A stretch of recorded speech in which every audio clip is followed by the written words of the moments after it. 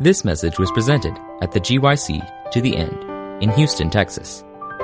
For other resources like this, visit us online at gycweb.org. Okay, well this is part 2 of the seminar Keys to Growing an Effective and Vibrant Prayer Ministry. And today Jim and I are specifically sharing some of our testimonies, behind the scenes testimonies. And I know some of you said you've already heard my testimony, so you're going to hear some repeat today because, you know, our testimony is our testimony. Of course, God is adding to it as we go along, and there's new things that He's doing in our lives, but still, how it started and things along the way, it's still the same story. So there is going to be some overlap and repeat today. Hopefully we can keep this microphone up here. So let's just pray one more time before we begin. And Jim, at some point I need your phone or something up here because I have no sense of time. I'm going to lose track of time up here. And I think I have far too much to share. But anyway, let's pray. Dear Heavenly Father, thank you so much for the privilege of prayer. We just praise you that even when we were not seeking after you, you were seeking after us. And we would not be here, Father, if it were not for the beautiful gift of the Holy Spirit who is drawing our hearts and pulling us to desire you and to hunger for you and to thirst for you. And so we just thank you for this gift. We thank you for answering our prayers even before we knew how to pray those prayers. And I just pray that you will bless this presentation. Give me the words to say, Father. I'm struggling to know what to share, and there's a lot what to focus on and what not to. And I'm just asking that you would be with my words and that you would be glorified and lifted up. Thank you, Father, in your precious name. Amen. Amen.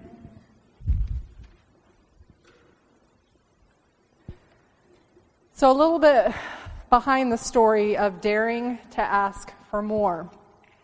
Here's a picture of my family. I grew up in a Seventh-day Adventist home, and I'm very thankful for that. I consider myself very blessed because I know many don't have that privilege as a young person. But I have a wonderful family, and God has been very good. It's not picture perfect. We always have our struggles, but I've really seen God's goodness and His leading over the years, and so I just praise the Lord for that. But one of my favorite verses comes from John 10:10. I think I have it here on the screen. I'm come that they might have life, and that they might have it more abundantly. I believe that this is what God is calling us to. But you know the first part of this verse, what it says? The enemy comes to steal, to kill, and to destroy. And so his purpose and desire is to keep us from experiencing that abundant life. And that's what he's constantly doing. And one of the ways that he does it is just the culture that he leads us in, and that is the wilderness experience. And Jim shared some of this in his own testimony. In fact, I was thinking as I was listening, and I've heard his testimony before, but there were new things that he reminded me of today as he was sharing, that there's a lot of similarities in our testimonies because we were in the church and all those things, but we were lacking that deeper experience. I really believe that, what happened with the children of Israel being called out of Egypt, we know God called them out of Egypt, but His purpose was not to leave them in the wilderness, right? His purpose was to take them to the promised land, and that is the ultimate goal. However, there's some of us that grow up in the church, and, we're pretty proud of the fact, well, I was never in Egypt. So, this, doesn't really apply, right? I haven't been living in the world, and, I was one of those good model students, really. I did what was right. I was friends with my teachers. I was a little crazy as a youngster, wearing all my friends out, but I was a good kid. It wasn't like I was off doing crazy things. And So you don't really relate to those that have been in that Egypt experience and in the world. And there's kind of this subtle spiritual pride that begins to develop in your life as a result. I think many in the church, especially like Jim talked about, third, fourth generation, second generation, we just become complacent. We become lukewarm. We're used to things as they are in the church, and we grow up in this culture, especially if we're in the West, where we're just comfortable with the life we have. We're not pushed too much out of our comfort zone. One reason that I think it's so important that we actually do leave and go other places is because it pushes us out of our comfort zone, right? Because, yeah, maybe my own backyard needs to be cleaned, but, you know, it's a familiar territory and we're more complacent. Whereas if we follow God by faith to another place, we recognize, I don't have what I need to relate to this culture. You know, you go to a different place where they speak a different language and all these different things, and so it's a whole new set of circumstances that really challenges you to trust God in a new way. But He's calling us to start with where we are, to be faithful with where we are. And so that's a lesson that he's really been seeking and growing in my life. But I believe we live in a culture of Old Testament Christianity that has moved into modern-day wilderness Christianity. And we really need to pray for God to awaken us to our condition, to our poor, wretched, poor, naked condition that we're told in Revelation 3. Many Christians are just barely surviving spiritually. Here's a quote that I have from Counsels for the Church. Most professed Christians have no sense of the spiritual strength that they might obtain were they as ambitious, zealous, and persevering to gain a knowledge of divine things as they are to obtain the perishable things of this life. Many are satisfied to be spiritual dwarfs. That's the reality of our culture and our church and our society. We grow up in a church and things are comfortable. We're not really having persecution. It's kind of the cool thing to be part of youth group, to do this, to do that. But there's not really any definite stands that we have to take. We're not really challenged. And we just become kind of wimpy Christians, really, lukewarm Christians. And I believe God wants to bring us out of that to be really strong for Him. So this is a little bit of my testimony. Growing up in the church, like I said, I was a good kid, but I struggled going to church as a young person because I just felt like it was a dead environment. I didn't really see a lot of life. I saw people professing but I didn't really see them living up to that in their lifestyle. And I saw how they treated one another. And you know what? That hurt more than anything. Watching professed Christians, how they related to one another. And as a result of that, some of my family members actually walked away from the church. And you know how painful that was? Like, you say you're whatever, trying to reach the lost, and you can't even be nice to each other and love one another. And so seeing that, and we see that even today, was so difficult. And if we focus on what everyone is doing around us and how we're treating or how we are imperfect Christians, because we all are, we're going to lose our way.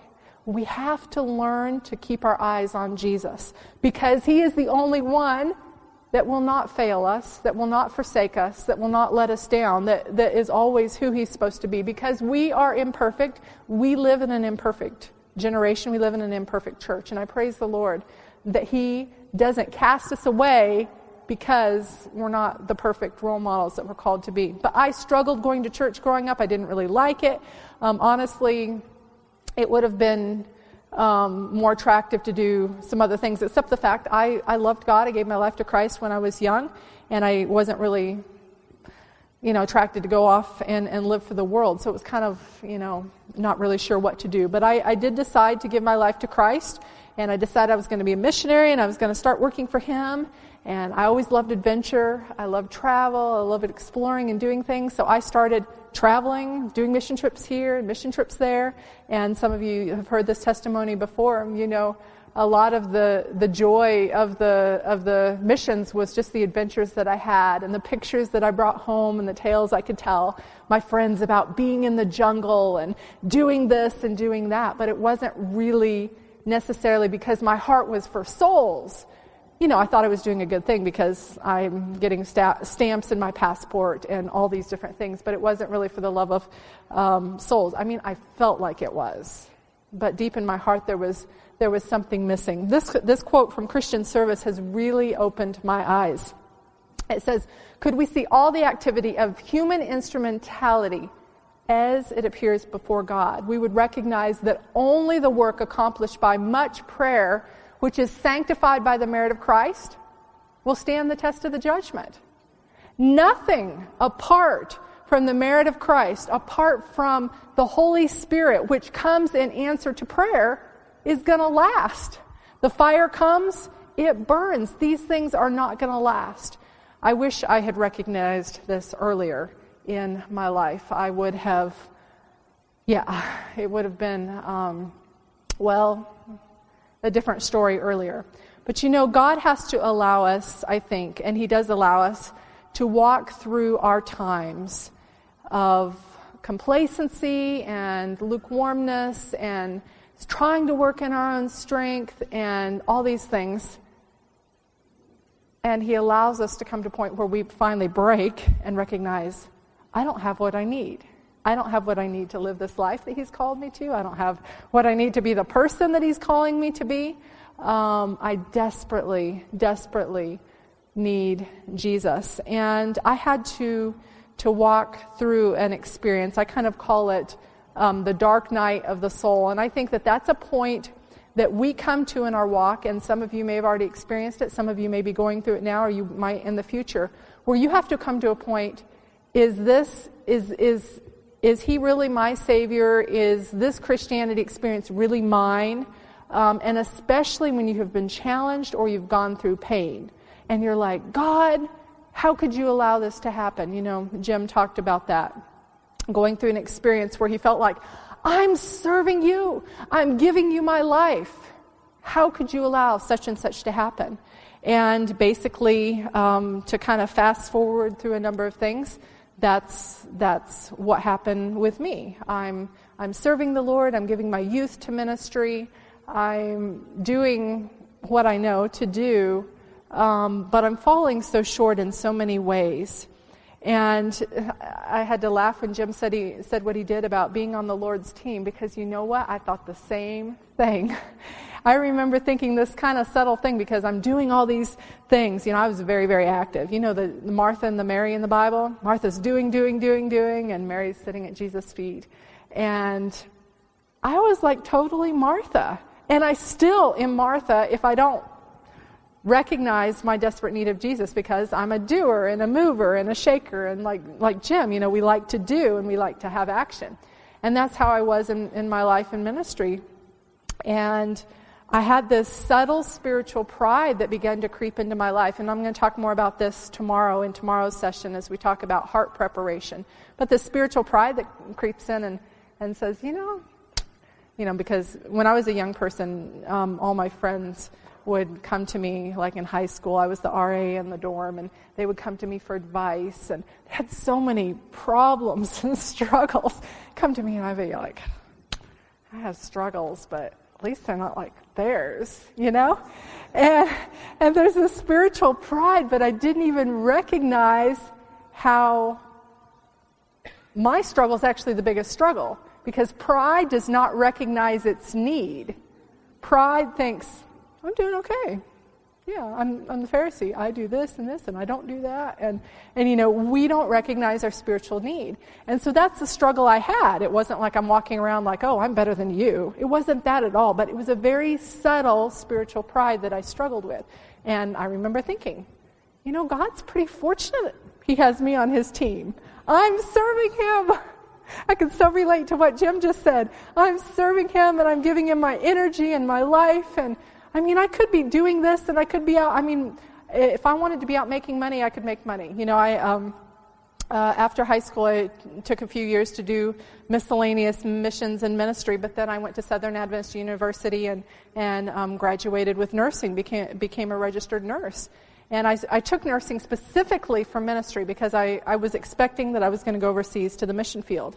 So I did nursing. I got involved in travel nursing, started making a lot of money in that because travel nurses make about twice the amount of a regular hospital nurse. But I wasn't attracted to stay with that because my goal was, I want to use this for God. I had, that motive of I want to use it for service. So money was not a huge pull for me, but it could have been. And I congratulate myself, this isn't pulling me. But pride is an issue, and this is an issue, and this is an issue. So, we have these different things. So God had to allow me to go through my own breaking experience. And I alluded a little bit to that testimony before we started. A couple years ago at GYC, I shared my testimony, and I gave a message called Growing Above and Beyond Faith, Even When God is Silent. And you can hear that message online if you go to Audioverse, and that will share that whole testimony. But God allowed me to go through this experience, really broke my heart. I felt like God had betrayed me. I felt like I couldn't trust him anymore. And I was the good kid that always had all the answers, and then I didn't have any answers anymore because of this experience that I walked through. And I was really struggling, like, God, how could you allow me to go through this? And it got so bad at a point. I stopped praying. I stopped actively praying. I stopped seeking the Lord in his word. Now, the interesting thing, and I share this, there was about 2 or 3 years that I walked through this where I didn't really have a good walk with God. I tell people this testimony, I stopped praying, I stopped reading word, I stopped memorizing. I still had a semblance of godliness, okay? So when I say that, it wasn't like I said, well, God doesn't exist anymore. I was still going through the motions. I'm still going to church. And most people around me had no clue what I was going through. So what I'm saying, when I walked through this 2 or 3 years of just like stepping back, God, I don't trust you, I was still going to church and going through the motions and doing all the right things. I have my Bible open when the pastor says, and, do this and that. So I looked like I was okay, but inside I wasn't. And it was only my family and very closest friends that knew that I just didn't trust God. How can you pray? How can you be in his word and memorize the scripture when you don't trust him? Oh, my word, time's going so fast. I have so much to share. I'm thinking, I'm struggling so much preparing for this seminar. Jim and I are talking about it. I'm like, what am I going to share? What if they've heard it before? Where do I, how to include? It's been a struggle pulling this together. So we don't have everything together even now. We come and we're just like, Lord, help us. Give us what we need for today. We'll share what you give us for today. But then I get here and I'm like, oh, maybe I have too much. Anyway, so I'll keep going. So I went through this experience, and it was really an experience that broke me at the cross. And I don't know if you have walked through this experience yourself. If you've been in the church all your life, we forget the significance of the cross, or we don't really recognize he died for me. He was broken for me. It's for me that he came, because we hear it all our lives. We grow up with it. It's just like, and I was numb to that experience. And I remember as I'm going through this breaking experience and God began to bring me out of it, whole nother long testimony. God began to bring me out of this breaking experience. And I'm like, Lord, I don't even understand the cross. Can you show me? And then he began to break my heart at the cross, and he began to show me personally, do you recognize how desperately you need me? Do you recognize that my body was broken for you? Not just because of what you do. I mean, yes, it was broken because of your pride and your lust and your self-sufficiency and all these things, but because you're a sinner in need of a Savior. I was broken for you. And when I recognized this for the first time, it just, I remember weeping and weeping and weeping. And it may have been an hour that I was crying. I was just like, Lord, I can't believe what you've done for me. How come I haven't recognized this all my life? And here I've been a Christian for years. And I'm just for the first time being broken at the cross. It was a transforming, revolutionary experience that really, I believe, started me on this new journey that has led me to where I am today. I believe that there's a couple times of broken. There's a brokenness because we're full of spiritual pride and we don't recognize our need. So the main thing is we're broken, but we don't know it. Okay? We're broken and we don't know it. There's another kind of broken. Neither one of these are good, by the way. We are a sinner. We know we've messed up. We're broken. But we don't believe that he has what we need to save us. We are afraid to come to the cross because we don't deserve his mercy. But that's why we're supposed to come, because we don't deserve. You know, the enemy comes to steal, to kill, and destroy. That is what he's constantly trying to do, is to convince you do not deserve his mercy. Who do you think you are coming to look at what you've done? If people knew what you had done, you wouldn't be here. He's constantly trying to convince us we do not have a right to come. But the fact that we don't have a right to come is actually the qualification that gives us a right to come. I don't know if any of you here in this room today feel like you're in that wilderness experience, that dry experience where you're struggling and you just feel like, I don't have what I need. And this is actually the perfect place, if that's where you are right now. This is actually the perfect place for you because he came for you. He came for me. Our only claim to his mercy, we're told in Ministry of Healing, is our great need. That is our only claim to God's mercy. He came to save sinners, of whom I am chief. So I walked through this experience, and this experience was really the birth of a new relationship in my walk with God. And it was the birth of my falling in love with him like I never had. And how did that begin? It actually began on my knees. As God broke me afresh, I remember just taking my Bible and reading my Bible and looking at things in Scripture and saying, God, you say such and such in your word. I want that to be a reality in my life. I want that fullness of joy.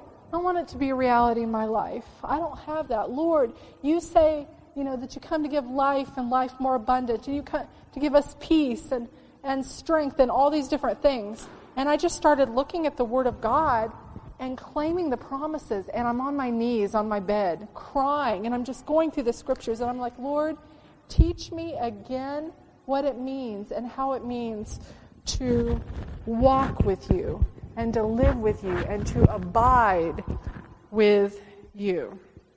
And that's where the journey began. As I was in God's Word, he began to bring a life and a freshness and a vibrance that I had never imagined before. Now, like I said, in the beginning, I had a good life. I look back on my early young adulthood. I was a spiritual leader in my school. I was teaching Scripture memory programs. I was doing all these things. I've memorized Scripture and all these different things. So I had a good, life, but I didn't have the abundant life that he comes to give us. And that's what he began to give me as I got into his Word. About the time that God began he brought me out of this, I was in really, really severe depression for a little while in that dark period of time. I just don't know what to do with this mic. Maybe I need to take off the scarf. Just keeps falling. We'll try this now. But as I was coming out of that, God led me to Loma Linda, California. Now I have to say there's a couple places in the United States that I never wanted to live anywhere near, and that was one of them. But he brought me there, and praise the Lord, because it was a beautiful, beautiful experience. So I'm working as a travel nurse in Riverside, California, living at Loma Linda. I became part of a young adult group, Advent Hope, at Loma Linda. And that's where things really began to take off with ministry. But I'm sharing this specifically to say, while I was there, that I'm on my knees reading my Bible, crying and praying and seeking the Lord. And I began praying, Lord, I don't want to just be a good person anymore. I want there to be fruit in my life. If I look back on the earlier part of my life, I don't really see a lot of fruit. I see a lot of wonderful adventures, a lot of passports, a lot of stamps in my passport. A lot of passports in my stamp. How's that work? A lot of stamps in my passport and wonderful things, but not fruit. And he says the purpose is to bear fruit in our lives, right, for his glory. And so I started praying, Lord, I want there to be fruit, and teach me. And as he's teaching me, and of course I'm falling more in love with him, the natural result is you want to share, right? When God has done something good for you, as Jim was saying, you want to share it with your family and with your loved ones. And so I began this exuberance in my walk and relationship with him. I began saying, Lord, teach me how to share. And it began to start with the hospital, with my patients. I don't want to just be a good nurse, but Lord, teach me how to touch their lives in a way that will be eternally impactful. And so I became very active in seeking to pray with my patients and for my patients and looking for opportunities to share with them about God. And I had a lot of amazing adventures along the way. I remember one day I came to work at the hospital, and I was supposed to be on this certain floor, but they moved me upstairs to another floor, and then they changed their mind and they moved me back downstairs, which is a little frustrating when you get report twice as a nurse and then you have to start all over again. But that's what happens. The travel nurses kind of get shoved around, where the holes are. But I get back downstairs, and one of my assignments that day was a girl who had tried to commit suicide. And nobody wanted to take care of her. So guess who gets to take care of her? Melody. Well, I'm immediately like, that's why I'm here. God brought me here for her today. And so it's just an illustration of some of the things that he did. And so she was very violent, had a guard in the room with her, and it was a struggle with her. But I was praying, Lord, please help me to know how to speak to her, help me to know how to share to her, and just open the doors. And I began praying. And sometime in the afternoon, she had kind of calmed down a little bit, and I asked the guard to step outside, and I went in and talked to her. And I said, I started talking heart to heart. I said, you know that there's a reason why you didn't succeed in killing yourself? And she's like, why, And I said, it's because God loves you and he has a plan for your life. And I understand what it's like to kind of be in your situation. I haven't tried to take my life, but I've been in points where I wished that I could because I did not want to live. That's how dark it got for me. And I began to share with her my story, just how God had brought meaning and purpose into my life as I surrendered to him. And tears start to roll down her eyes. And she prayed with me that day. As a result of that, she didn't need the guard anymore. We were able to send the security person away. She was no longer violent. And I took care of her, I think, the rest of the week and probably a few days beyond that. And kept praying with her and just saying, Lord, please do something in this girl's life. Well, after she was leaving the hospital to go to drug rehab, she had tried to overdose and had come from the drug scene. Oh, and backing up to this whole situation, this was really interesting because I had been reading testimonies to grow my faith and my walk with God, and I'm reading these stories, and I'm like, Lord, I'm praying for fruit. I want this type of thing. And I had been reading a story, I think it's Chasing the Dragon by Jackie Pullinger. She's a missionary that went into Hong Kong and the drug lords in Hong Kong and all the different things, and miraculous how God used her, just this little tiny woman, to calm these dens that are just full of drug addicts and different things. It's an amazing story. So I'm reading this, and I'm like, well, I don't think I'm quite ready to go there at this point in my life. But, I don't even know drug addicts. This isn't even the people that I associate with. And so I was praying, Lord, teach me how to love these type of people. Because you know what? I don't have love for these type of people. I mean, I'm cushy and comfortable, and yes, I want to be a missionary and stuff like that, but I don't even have this type of love. So this was a prayer that I was praying as God is growing me in my walk with him. And guess what? I run into this girl. And so I'm just praying, Lord, just use me in this time. So as she leaves to go to rehab, I did something you're not supposed to do. I gave her my contact information. And I said, I want to know what happens to you. Let me know after you get out of rehab. Fast forward 5 or 6 weeks, I get a phone call from this girl. And she's getting out of rehab. And she says, I'm, heading back up to such and such and not sure what I'm going to do. And I was asking her where she was going to stay. And she didn't really have a place to stay. All of her friends are into drugs. I'm like, here we go, just down the same road again. And so I was praying, and I just felt impressed right there. I was like, do you want to come live with me? And she's like, what? And I said, yeah, but you have to do everything I do. You have to eat what I eat. You have to go where I go. You have to exercise when I exercise. You have to, all these different things. She had no idea what she was getting into. She'd never heard of Seventh-day Adventists before. Coming into a home, I have no television, any of this type of stuff. I'm very active in the church there in Loma Linda and stuff.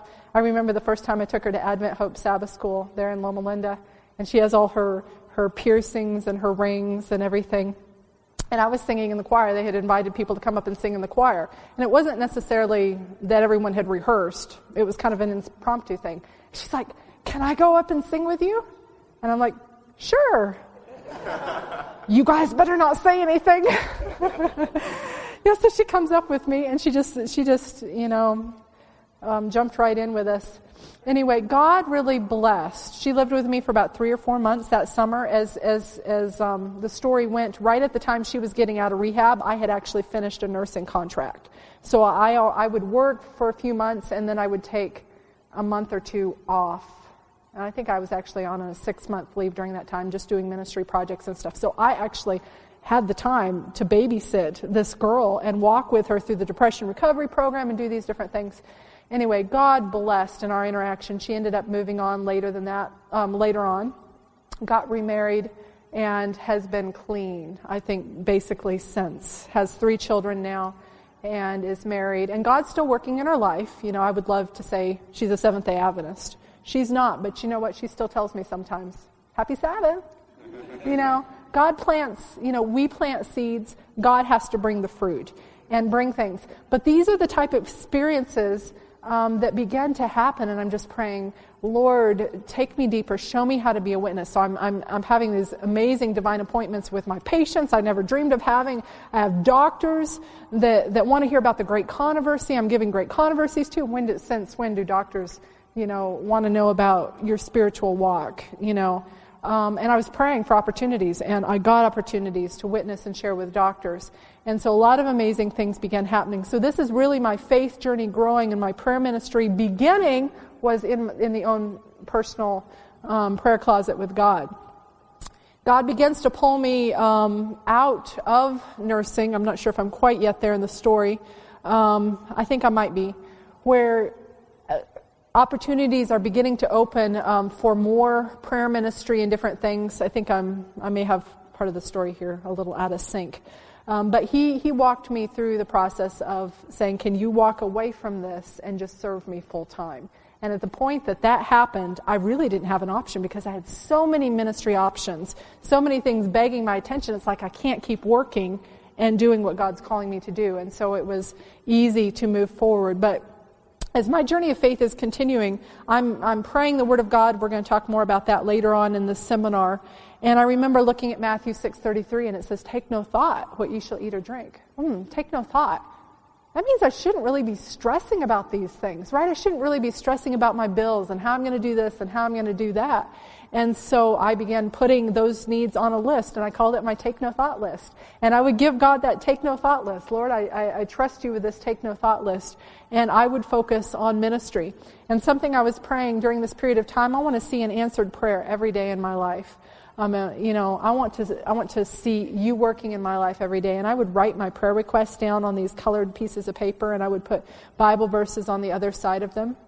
And when they were answered, I'd fold them up and put them in a jar. And this is a little lengthy testimony, which I don't have time to share. But I began, when I challenged God, I said, Lord, I want to see you working in my life every single day, answered prayer. And not just, thank you for waking me up this morning. Okay, praise the Lord, I have another answered prayer. I'm alive today. Not those type of answered prayers, more significant. God began doing it every single day. Special answers to prayer. And that is actually a photo of those answered prayers as they begin to stack up in my life, and how encouraging for my faith that was. And I actually did that for 2 years, and never once did he fail me. Every day I saw an answered prayer. Sometimes I saw 4 or 5 or more. So I'm kind of fast forwarding here along the way Army Bible Camp had started, and I think again that's a little bit later on in the testimony.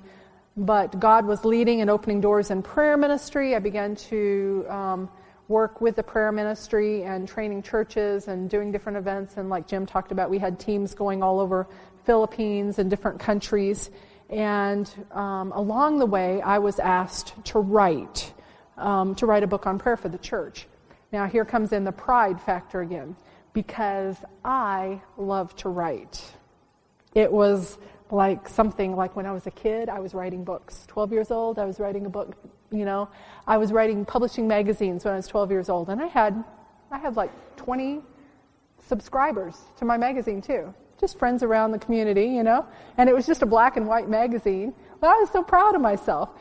So this was something I was very interested in as a young person. And then I got into high school, I continued to write, and into college I won awards on writing. And so my dream was kind of the Anna Green Gables dream. I want to be an author, you know. So that was something I was really excited about.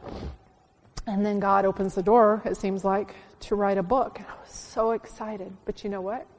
I couldn't do it. Here, I have this wonderful opportunity finally at my fingertips.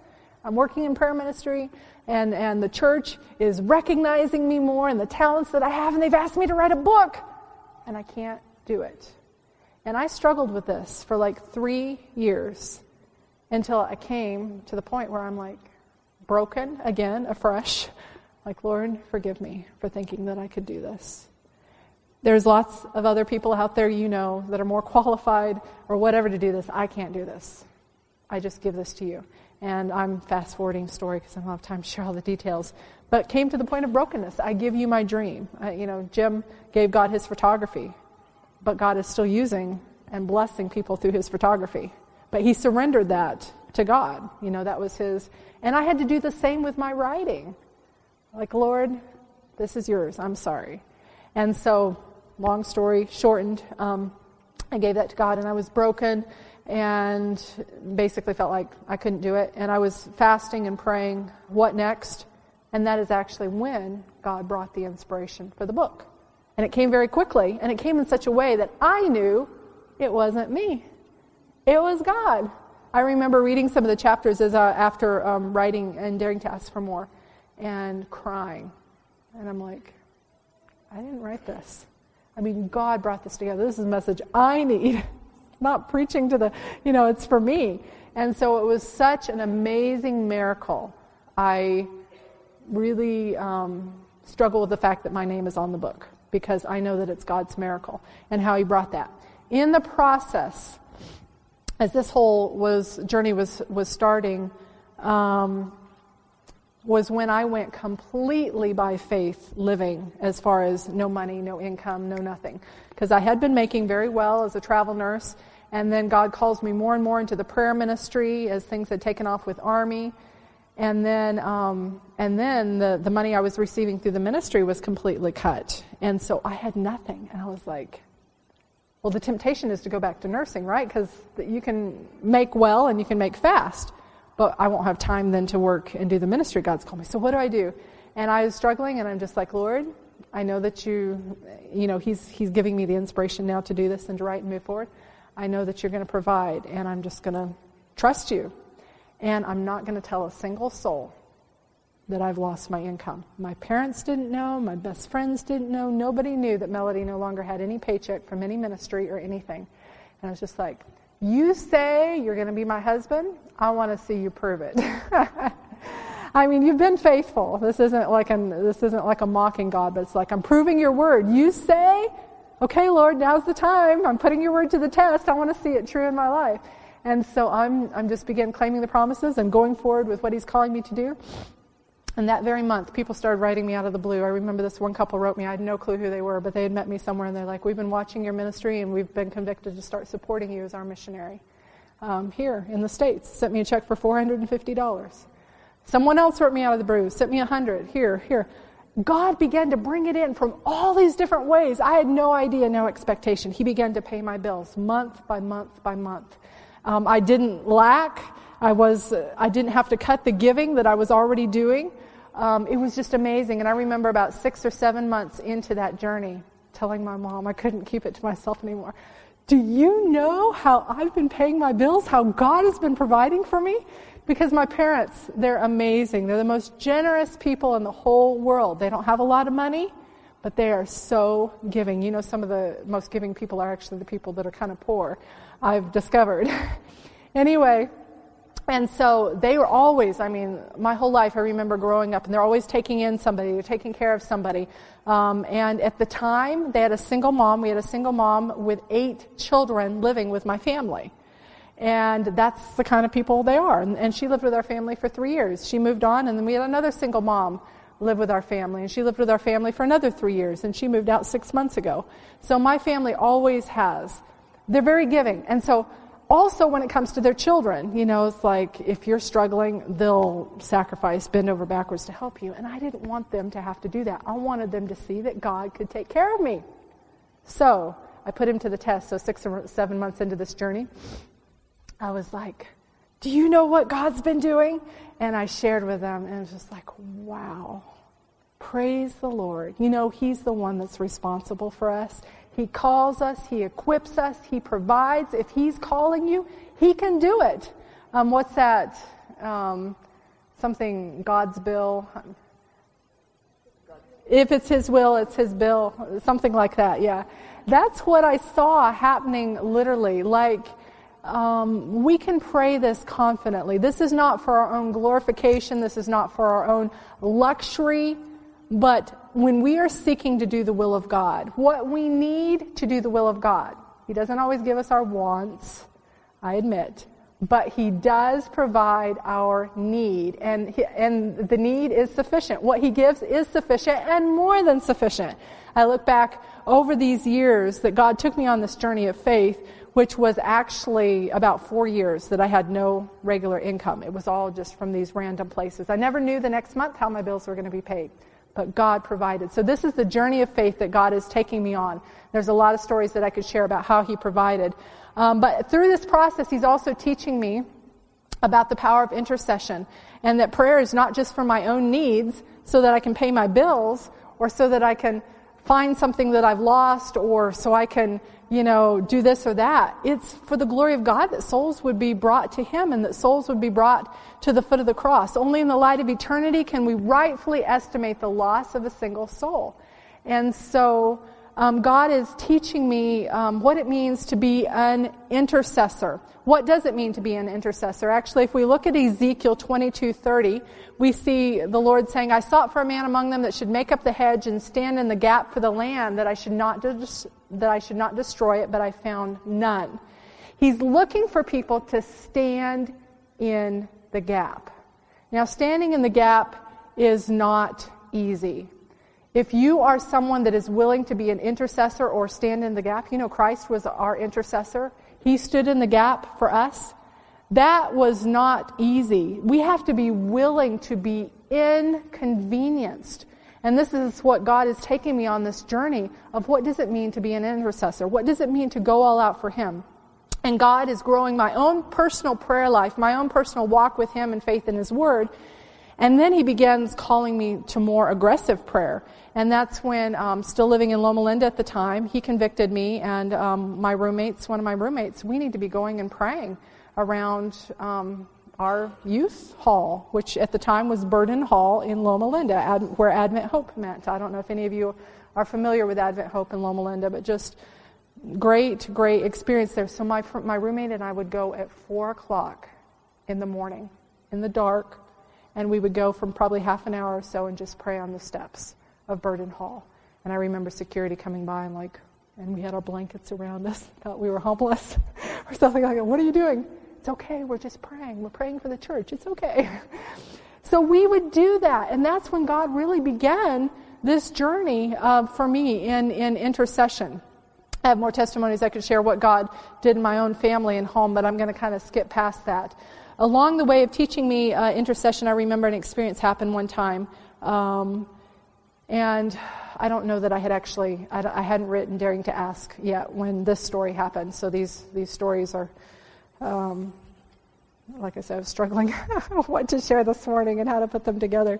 But anyway, I had a phone call from somebody, and a pastor and his wife, and they were expecting a baby, but she looked like going into premature labor. It looked like she was going to lose the baby. And so he said, would you pray? And I was like, oh yeah, I'll pray. So I prayed, but what is your normal thing, when somebody calls you with, you pray, but then life goes on, right? Okay, I prayed. I did my prayer. Now life goes on. But God really convicted me at this point. You need to keep praying. You don't just stop praying. You pray until you see, God answer. In some way you keep praying. And so, are you willing to be inconvenienced? And that was the question for this unborn child. So I prayed every hour throughout the day. I stop and pray for this unborn baby. And then it got nighttime. And at this point in my life, I had never prayed through the night by myself. I had done it with other groups, but never by myself. Now, you know how Christ, we know, prayed through the night, and we see stories of intercession. This is something I'd been praying for. I'm like, Lord, teach me how to be an intercessor for you. Teach me how to pray through the night.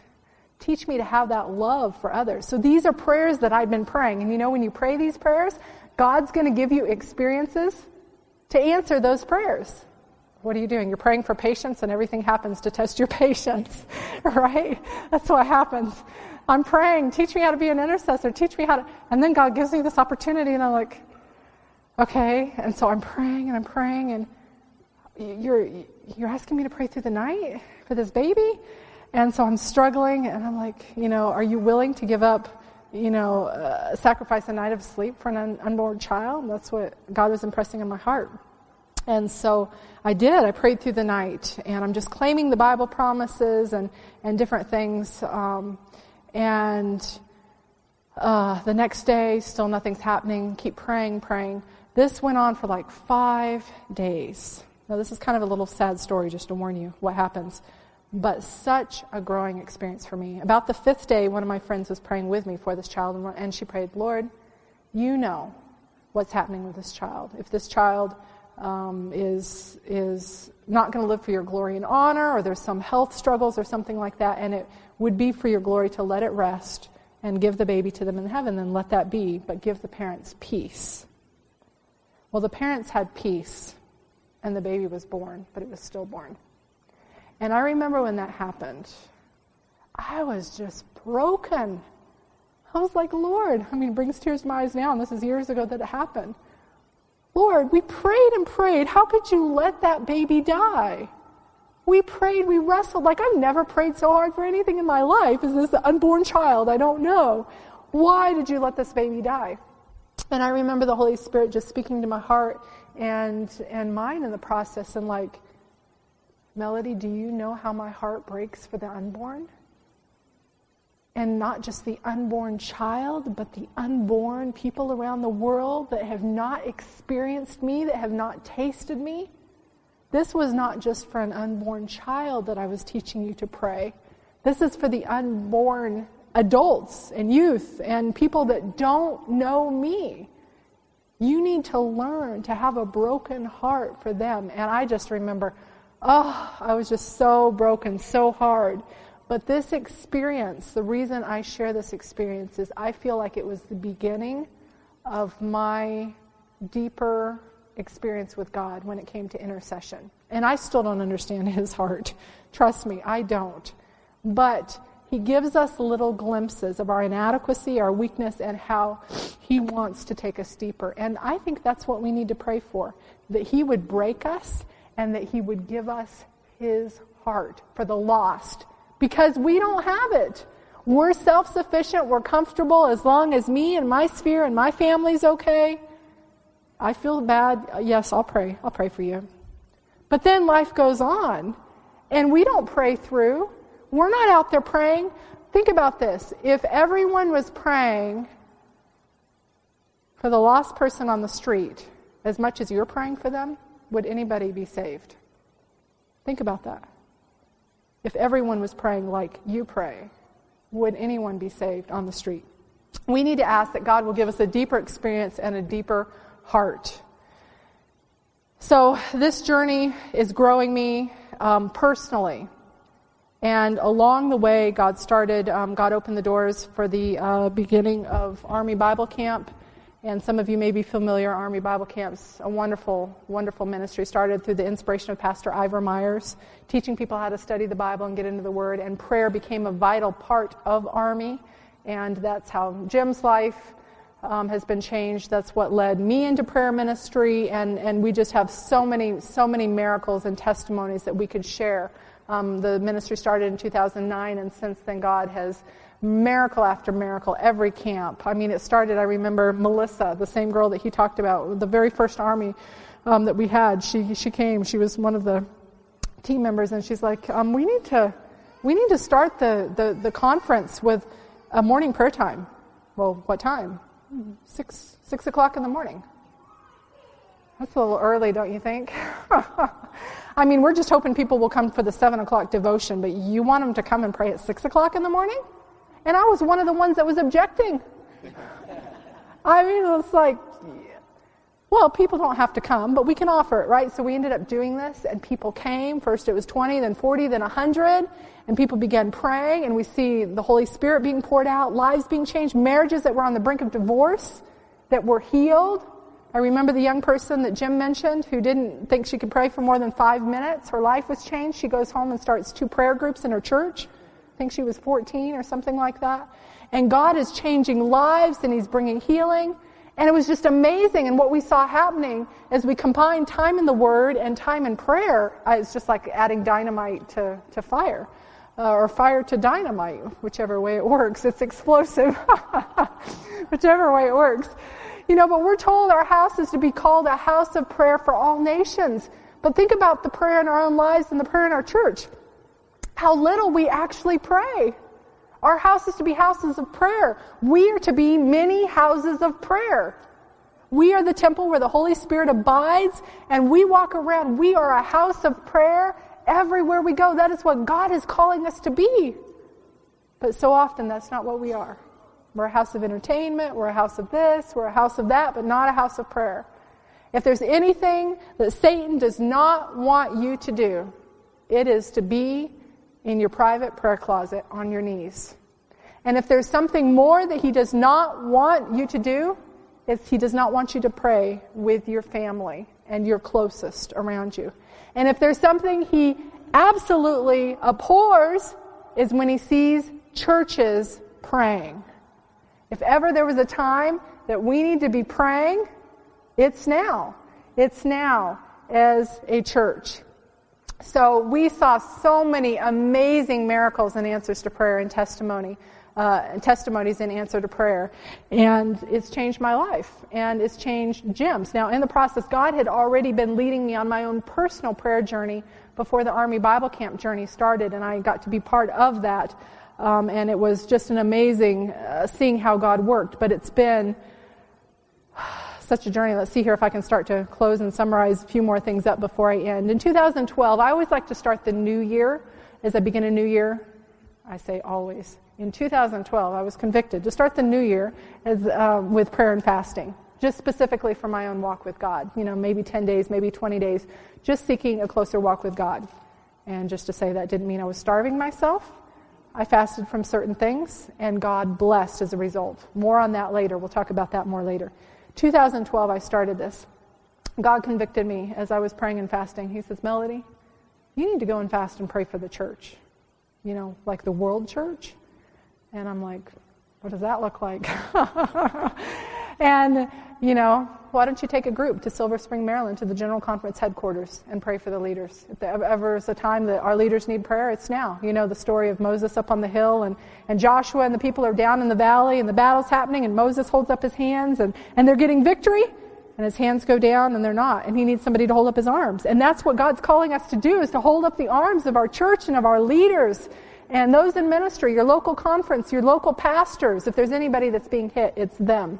So God convicted me, and so I didn't know how this was going to happen. But fast forwarding the story, 6 months later, God brought a group of us, 8 of us, to the General Conference to pray. And that was our only task, 21 days to fast and pray on behalf of the church. And this was a completely behind-the-scenes, under-the-ground operation. When we went the first time, I didn't want anybody to know. We're just, you know, we would go in at 3 o'clock in the morning into the General Conference, and of course God had to arrange all the details so we could even get passes to go into the building, because you can't just walk in there if you want. You have to get permission and badges and security clearance. But anyway, God had already been paving the way for this, because in 2010 they had asked me to bring a prayer team to the General Conference to pray. So we'd had prayer teams there, but now we're there for 21 days to fast and pray. And we're going in every morning at 3 o'clock in the morning. We'd spend 3 or 4 hours praying through the building, in each department, praying for everyone that worked there. And then we'd leave before people came to work, so nobody really knew except the people who, you know, Jerry and Janet Page and others who allowed us in. We began to see miracles and answers to prayer behind the scenes. I remember one time one of my teammates was praying. It was 3:45 in the morning, and she's like, Lord, if there's anybody here that's not walking with you as they should, because there were a couple things we were praying. One was praying give them a deeper experience with you, because we get so busy in ministry that we lose our connection with you. So that's one thing we're praying. But another thing we're praying is, there are people that are serving, but they're not really converted. They need that. Anyway, they're not walking with God as they should. So one of my teammates was praying, Lord, wake them up. 3:45, wake them up if, they need to get on their knees and repent and confess. And so we keep walking and praying. And that very day on one of our church websites, this person posted, they said, 3:45 this morning, I woke up out of my sleep and I was overcome with a conviction of my sins. And I got on my knees and confessed and repented and asked God to do a new work in my heart. And I encourage all of you to do the same. That's something somebody shared that day. Was that just random? No. I believe God was giving us little evidences. We're not going to know until eternity, really, how God answers our prayers. You're praying for different things. You're not going to know on this side of heaven sometimes how God works in answer to prayers. But He began to show us. And it was beautiful, beautiful, beautiful. I know I'm out of time here.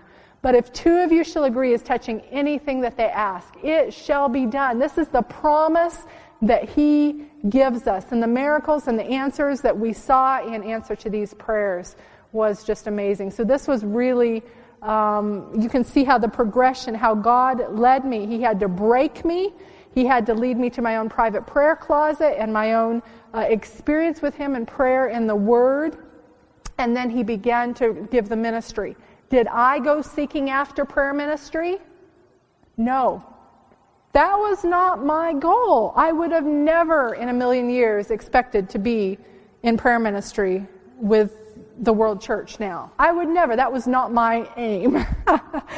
God led each step of the way as I faithfully followed. And again, there are so many testimonies I could share, and maybe I'll incorporate some more of those maybe into coming sessions. But we saw God working in the hearts of leaders. We saw leaders taking prayer in a greater way back to their own divisions. We saw miracles. I remember the West Central Africa division, they were struggling in tithe this one year. They were bringing in like 23% tithe. And so we're praying with them, and they were really inspired that they needed to be praying more as a division. They went back. The next year they came back with a new report for the treasurer, 103% tithe. This is a division with over 3 million people. And look at what God did, and it was because they got on their knees and prayed, and they were seeking revival and reformation.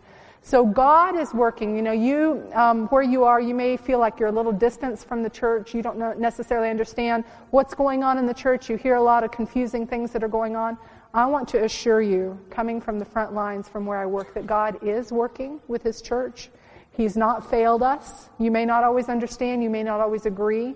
But if there's something that you need to be doing on behalf of our church, it's praying. And I praise the Lord. He's working all around the world. It's just been so inspiring to see that it's not just our little group here, but it's all around the world. I see how He's breaking hearts. This is last year's GYC. This is the video that we were supposed to show last night that didn't happen. But this is the morning prayer time, and that's what it looked like here basically this morning in this prayer room. It's just beautiful seeing what God is doing.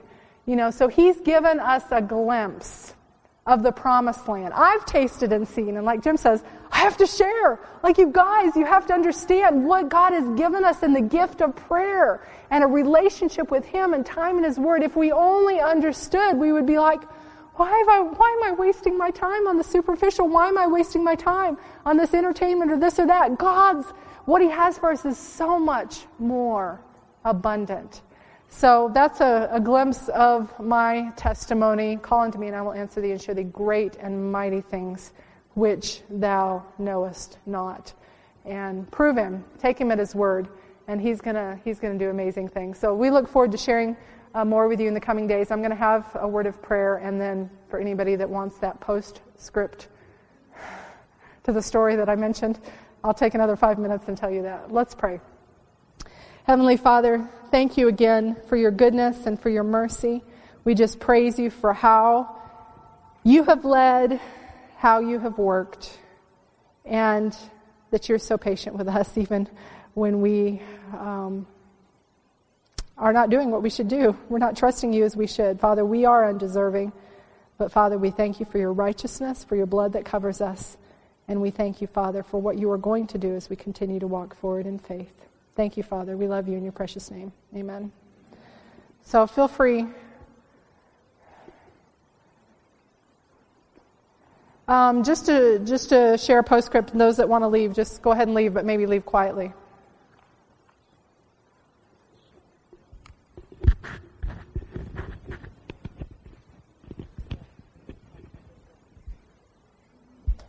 Okay. I don't know. Is that off? Okay. I don't actually care if it's recorded. It's fine. What I'm going to share doesn't totally go with the prayer seminar. So a couple years ago, I shared a testimony just about my own journey when it came to romantic relationships and not understanding what God was doing in my life. And it's been a very, very long journey for me. Started when I was very young. Trusted God, said, Lord, oh man, I forgot I was going to give you some books. Don't everybody rush up. If you stay for a minute, you might get a book. For those that don't have Daring to Ask for More, we actually have some books for you. But anyway, so God led me through a long journey, and it's not over yet. The story's not over. But a couple years ago, for those of you that were here, I actually introduced you to somebody, to a really wonderful, godly man. And the reason that I introduced you to him was because I thought I was going to marry him. We were already planning, we hadn't announced it yet, but we were actually already making plans for a wedding. And for somebody who's waited their entire life for this to happen, of course, you can't wait to share the good news, right? And he was my first boyfriend. As those of you that have heard the testimony, you want to hear the full testimony, go and hear the story. Trusting God, growing above and beyond faith, even when he's silent. It's on Audioverse. You can hear the testimony.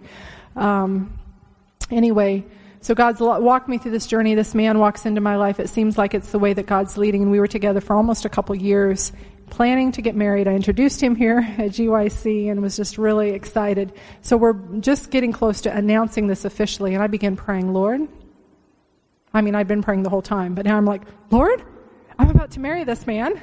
If we are not supposed to be together, please stop it now. Show us.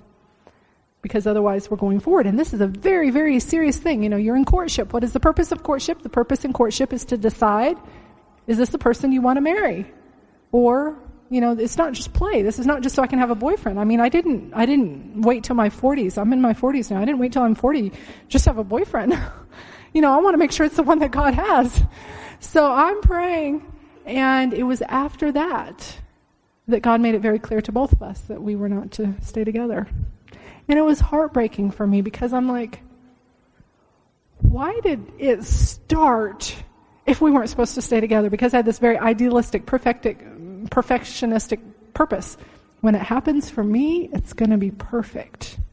And this and this and this. And I think that that's another way that God has had to allow me to walk, to be broken. It doesn't mean that that's what it needs to be for everyone. I really believe that God wants to do this right in our lives. It doesn't have to be broken. Okay, don't post this on social media, okay? You can share it with your friends. Don't post this on social media. But anyway, when I think God has to allow us to be broken, and he does. And so this was part of my breaking experience, was in the area of relationships. And it was difficult for a few months after that because I was all over again. This happened in 2016. The beginning of 2017, so 2 years ago, basically, right now, 2 years ago is when this happened.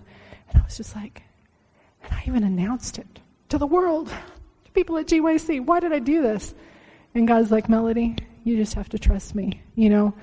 Allow yourself to be broken, allow yourself to be humbled, but recognize I'm good. I know what I'm doing. No good thing will I withhold from them that walk uprightly. I am good. So God's been leading me on a new journey. We parted in peace. We're still friends. He's a wonderful man. I respect him. He respects me. It's very good. But God made it clear that we were moving on. And so God is walking me through this process. And now he's been teaching me, you can't see the end of the story, but can you praise me even when you can't see the end of the story? And so he's taken those tears and that pain away. I'm not crying anymore. Like, okay, when is it going to be right? When is it, Lord, my prayer, if I can be of more service to you as a single woman, you say you're my husband, keep me single. And if you have someone, I know at the right time it will be, but I'm praising you in the middle of the story, even though I cannot see the end. So that's my testimony. Praise him in the middle of the story. And I have a lot more I could share, but that's a nutshell. I just wanted to, since I announced it publicly, I wanted to share a little postscript to what happened, because people are asking, what happened to that guy? He's doing well, and God's continuing to bless his ministry, and I know he's working with mine as well. But wherever you are in that journey, trust God. Or wherever circumstances that don't make sense, trust God. He knows what he's doing. So we look forward to seeing you tomorrow. And if you want a daring to ask for more, you can have. Okay? So blessings. This message was recorded at the GYC To The End in Houston, Texas. GYC, a supporting ministry of the Seventh-day Adventist Church, seeks to inspire young people to be Bible-based, Christ-centered, and soul-winning Christians. To download or purchase other resources like this, visit us online at gycweb.org.